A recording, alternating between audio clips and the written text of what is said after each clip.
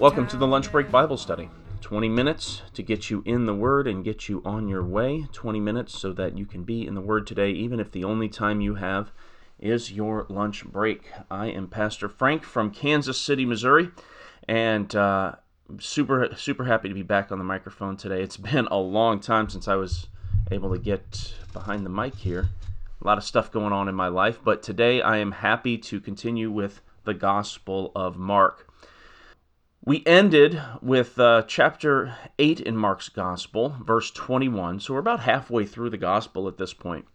What we saw at the end of our last episode is this kind of confusion by the disciples. They don't understand what Jesus is all about. And that theme of not really understanding who Jesus is and what he's all about, that's going to continue here in the next few passages in Mark's Gospel. So beginning with chapter 8, verse 22, it says that Jesus and the disciples come to Bethsaida, and some people brought a blind man and begged Jesus to touch the blind man. They ask him to heal the blind man by his touch. They have faith that he can do that. So Jesus takes the blind man by the hand, but he takes him outside of the village. And then when he had spit on the man's eyes and put his hands on him, Jesus asked, "Do you see anything?" Now, I think we've already discussed in this series the connection between the Holy Spirit and water. That's very, very pronounced in John's Gospel.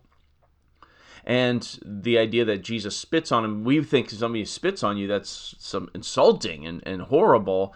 But what Mark is really doing is he is making a connection between Jesus and the water of Jesus being the water of life, and that the water from Jesus, the spit, the water from Jesus, much like the deep sighs he gives when he is dealing with people, are connected to the Holy Spirit.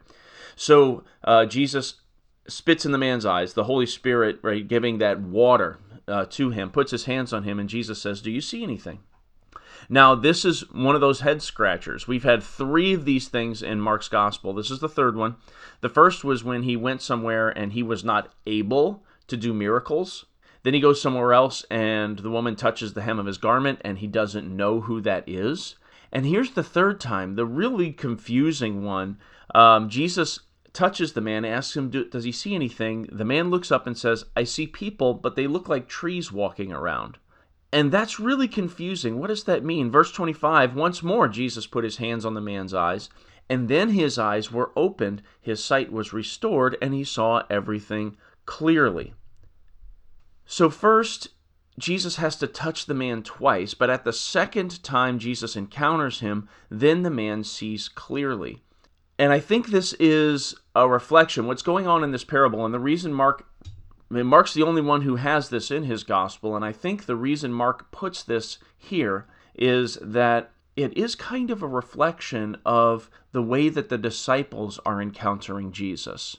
They saw Jesus, and they think they have some vision. Jesus encounters them, but they just don't comprehend it yet. Here, the man, he gets partial sight, but he doesn't quite understand what's happening because the people look like trees. But let's keep reading. So Jesus sent the man home, saying, "Don't go into the village." Jesus and his disciples went on to the villages around Caesarea Philippi. And then he has this encounter with his disciples, and he asks, "Who do people say that I am?" The disciples reply with the standard replies they had been hearing from other people. Some say you're John the Baptizer. Others say you're Elijah. And others say you're one of the other prophets. "But what about you?" he asks. "Who do you say that I am?" And this is where we get that understanding of the disciples not quite getting who Jesus really is. Because Peter says, "Well, you are the Christ." And we see in other Gospels, Jesus says, "Blessed are you, Simon, son of Jonah," because this wasn't revealed to you by flesh and blood, but this kind of knowledge only comes from the Father. So Jesus, in verse 30 in Mark's Gospel, though, it kind of truncates it. Just Peter's confession is all that's there. And then Jesus warned them not to tell anybody. All right, so Jesus sort of affirms Peter's confession, but he says, don't say anything about it. And then in verse 31, you learn why Jesus says don't say anything about it.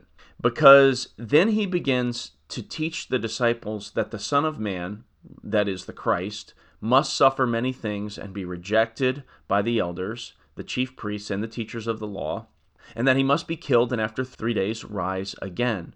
And he speaks plainly about this, and Peter takes him aside and begins to rebuke him. And so you see kind of the parallel here between what's happening here with Peter and the other disciples and the man who was blind, and Jesus had to touch him twice to get his sight. Because the man who was blind, Jesus had to touch him twice. He saw things, but he didn't quite understand them, and they made no sense to him. This is the same sort of thing. Peter and the disciples see Jesus, they recognize that he's the Christ, but the confession that they're making is not lining up with reality. Just as the blind man said, the people look like trees walking around, here Peter says, you are the Christ, and Jesus explains what it means that he is the Christ, that he must suffer many things, he must be killed, and 3 days later rise again. Peter says, no, Jesus, that doesn't make sense. What you're saying is nonsensical. It's not true. Verse 33, when Jesus turned and looked at his disciples, he rebuked Peter. He says, get behind me, Satan. You don't have in mind the things of God, but the things of men. And what Jesus is doing is saying, you don't understand yet what it means to truly be the Christ.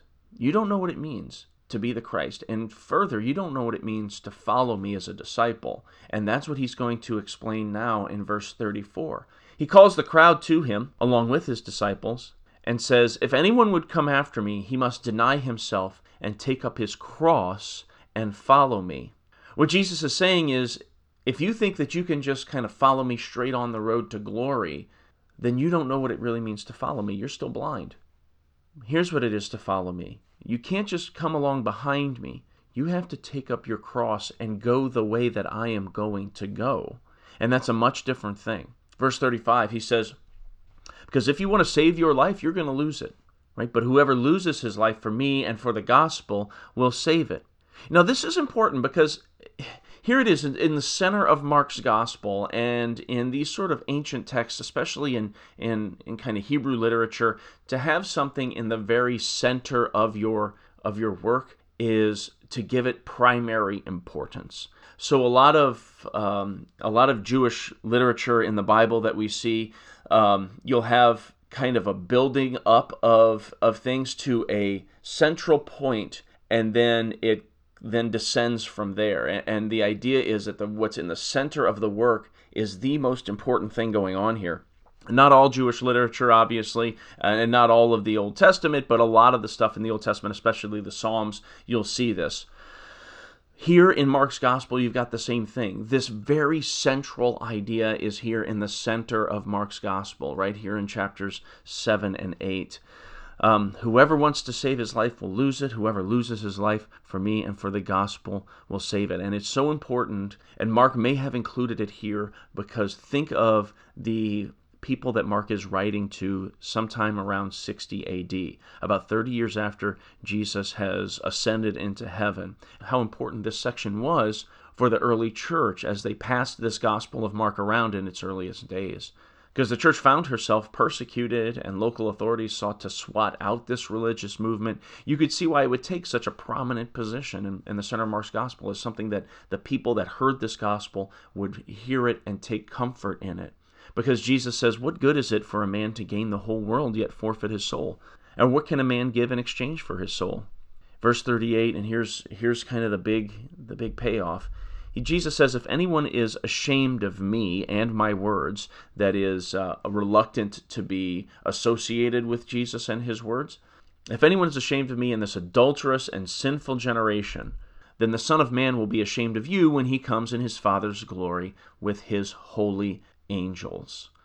What Jesus is promising there, it's also kind of a threat. He's promising that if you lose your life, following Jesus and giving your life for the gospel, you will be rescued. And we know that because Jesus himself is rescued from death at the resurrection. You will have rescue. But if you are so caught up in living the best of this earthly life that you become ashamed of Jesus, that you don't want to associate yourself with him because you are worried that it's going to cost you something, right? Then Jesus says, if you're ashamed of me now, I am going to not associate with you either at the judgment day. Now let's begin with chapter 9. And we have to be a little careful because it is a new section. And if you pair it too too closely to what came in chapter 8, it can cause a little bit of confusion. Because you remember who he's talking to. He's not talking just to his disciples, he's talking to the crowd and the disciples. And in chapter 9, verse 1 begins with these words, "And he said to them." So you have to ask yourself, that little phrase, "and he said to them," what is its function in this sentence? Is it linking what is here with what has already been told to the disciples? Or is it just giving a new teaching to say, and when Jesus was teaching them, he also taught this? So you have kind of two options there.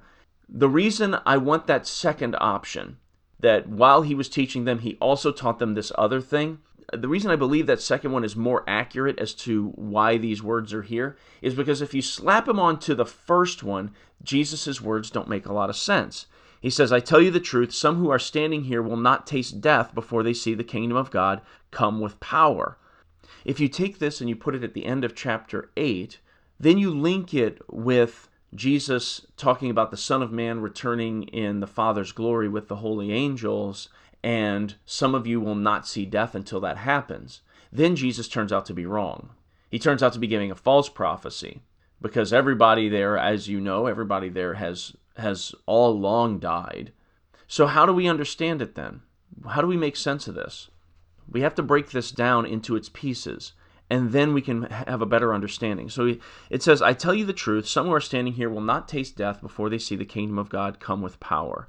And so the first thing we have to ask is that what is the kingdom of God? What is that? When Jesus says the kingdom of God will come with power, how has he used that phrase before in Mark's gospel? What does it mean? So thus far, only two places in Mark is all we have up to this point of Jesus teaching about the kingdom of God. Both of them are back in Mark chapter 4.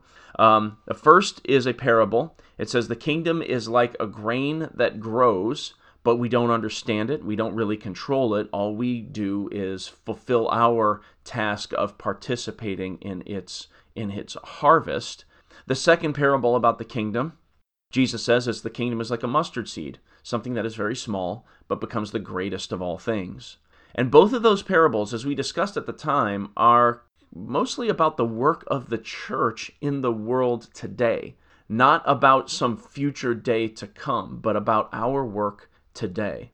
And that's the first thing. So the kingdom of God, thus far in Mark's gospel, that's what we have as an understanding of the work of the church in its current day, in its present time, not the idea of a future kingdom. That's up to this point in Mark's gospel. The second question we ask is, what does it mean that the kingdom of God will come with power?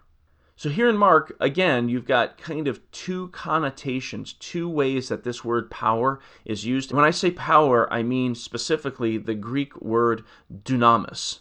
Dunamis, up at this point, has been used to describe, firstly, the miracles of Jesus, so that when he visited Nazareth, it says that he was not able to do any mighty works. It says literally he was not able to do dunamis. He was not able to do mighty or strength or power.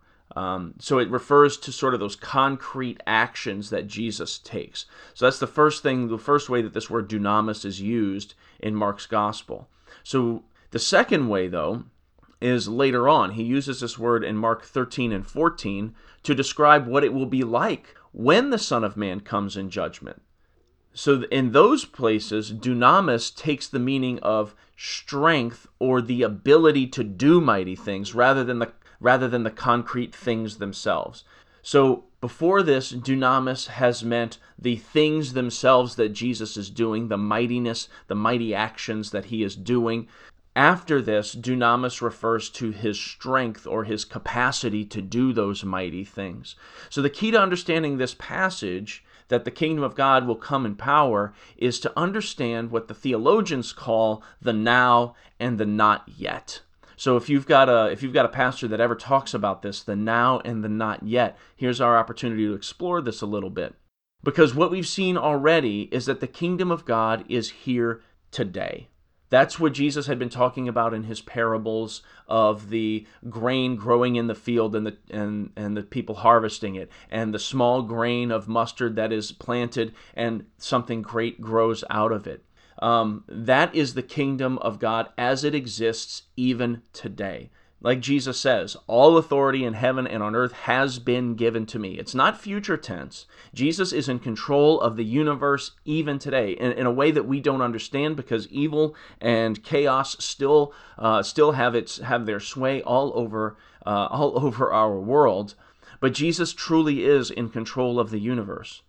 So that's the now of the kingdom of God. The not yet of the kingdom of God is that future kingdom of the resurrection of the dead and the life of the world to come. So that understanding, the kingdom of God being a present reality and a future promise at the same time, plays out all over Scripture. And this word dunamis, the way it's used in Mark, both to refer to our present reality of the work in the church and the future kingdom to come, where Jesus has strength and authority and power to do mighty things, that word dunamis is helpful for us to understand the power that exists and the power that is going to be yet to come. Furthermore, if you look farther along into the Bible, in Acts chapter 1, Jesus talks to his disciples, and he says to them, this is after, of course, the resurrection of the dead. Jesus is about to ascend into heaven to the right hand of God in heaven. He says to his disciples, it's not for you to, because they're asking him, hey, is now the time? Is now when we're going to have the fulfillment of all things? Jesus says to them in Acts chapter 1, verse 7, it's not for you to know the times or the dates the Father has set by his own authority, but you will receive, and here's that word again in Acts chapter 1, verse 7, dunamis, right? You will receive power when the Holy Spirit comes on you, and you will be my witnesses in Jerusalem and in all Judea and Samaria and to the ends of the earth. And that power results in Peter preaching at Pentecost and 3,000 people being baptized on the single day. So if we're thinking of the kingdom of God coming in power, right, we see that fulfilled right there at the day of Pentecost. Peter preaches the gospel and 3,000 people believe and are baptized on a single day. So there you have that idea of the kingdom of God coming in power, right? It's not a future event. It's something that's happening right then. But it's not just then either, because St. Paul teaches us in 1 Corinthians even further how to understand the kingdom of God coming in power. 1 Corinthians chapter 1, verse 22, and this is a famous passage. You might remember this. He says, talking about preaching the cross, how preaching the gospel and preaching the cross is so vital to him, so important. He says, when I come to a town, the Jews there, who I go to tell them that Jesus is the Christ, the Jews there demand that I do miraculous signs. And the Greeks in the town demand that I give them wisdom. He says, but we, as in the apostles and the other preachers of the church, he says, we preach Christ crucified.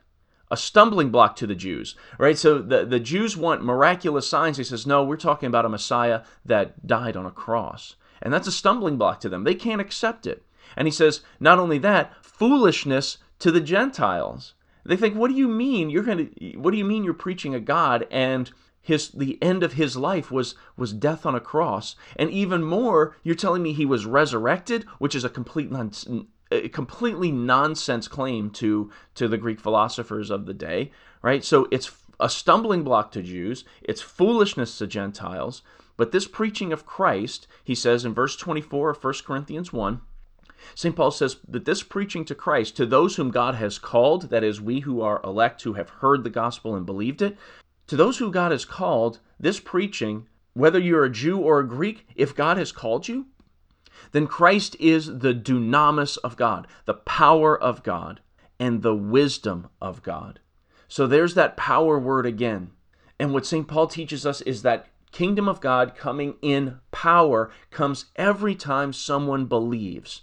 Every time someone believes, the power of God through the Holy Spirit enters their hearts, and it enables them to believe this impossible promise that the Creator of all the universe took flesh, became one of us, and died for our sins so that we might be forgiven and so that we might have eternal life. That's what it means for the kingdom of God to come in power. So the upshot of all this is that when Jesus says some of these people who are standing here will not taste death until they see the kingdom of God come in power, Jesus is not talking about the far future when he comes again in glory. Jesus is talking about the near future when they hear the resurrection story and believe the gospel. It first came in power at Pentecost, but all of us who have heard the gospel and believe in it have experienced that very power. And we look forward to the fulfillment when the Son of Man returns in the glory of the Father. So that's the relationship between the end of chapter 8 and the beginning of chapter 9, is that the Son of Man will come in his Father's glory. And on that day, those who have believed in him, who were not afraid to be associated with him, who were not ashamed of his words, he will not be ashamed of them either. He will gather them into the kingdom. But until that time, the kingdom of God has already come. It has come in power whenever we hear the gospel and believe it. Okay, I am about out of time today. I have 3 shout-outs today. The first one is from Joe, who says that my podcast is well worth your time or commute. Thanks for the thumbs up there, Joel. Also, 2 others that are kind of blasts from the past. The first one is from Thomas. I went to high school with Thomas. Hadn't spoken to him in forever. He reached out on Facebook. He says, I've really enjoyed the podcast, travel a lot, and listen between my audiobooks. So thanks for the shout out, Thomas. I really appreciate it. Who knew, right? Also, this is from Mark. I knew Mark when I served in Oklahoma. Before I became a full-on pastor, I went through what we call a vicarage in our church body, but really it's kind of an internship at a local parish while you're in school to be a pastor. And Mark was there serving at that congregation as a musician. Volunteer musician, he's a fantastic musician. Mark says, this podcast is enlightening, engaging, chock full of information. It's not boring, condescending, or half-baked, which I think is quite different from when you knew me way back when. I was very boring, condescending, and half-baked. So thanks for the thumbs up, Mark. It's obvious that Pastor Frank loves God, is passionate about the Word, and is well-educated. So listen to Lunch Break Bible Study. You'll be glad you did. That's super great. Thanks, Mark. Thanks, Thomas. Thanks, Joe. Thanks to everybody who's liked and shared the podcast on Facebook and given me 5-star reviews on iTunes. That's super helpful for getting the word out. I am so glad that I got to come back and do this today. It seems like every time I want to get some time to sit down behind the microphone, something comes up. It's the life of being a parent. But I'm happy to be here today. Hope to get another episode out real soon, and I hope you have a blessed day.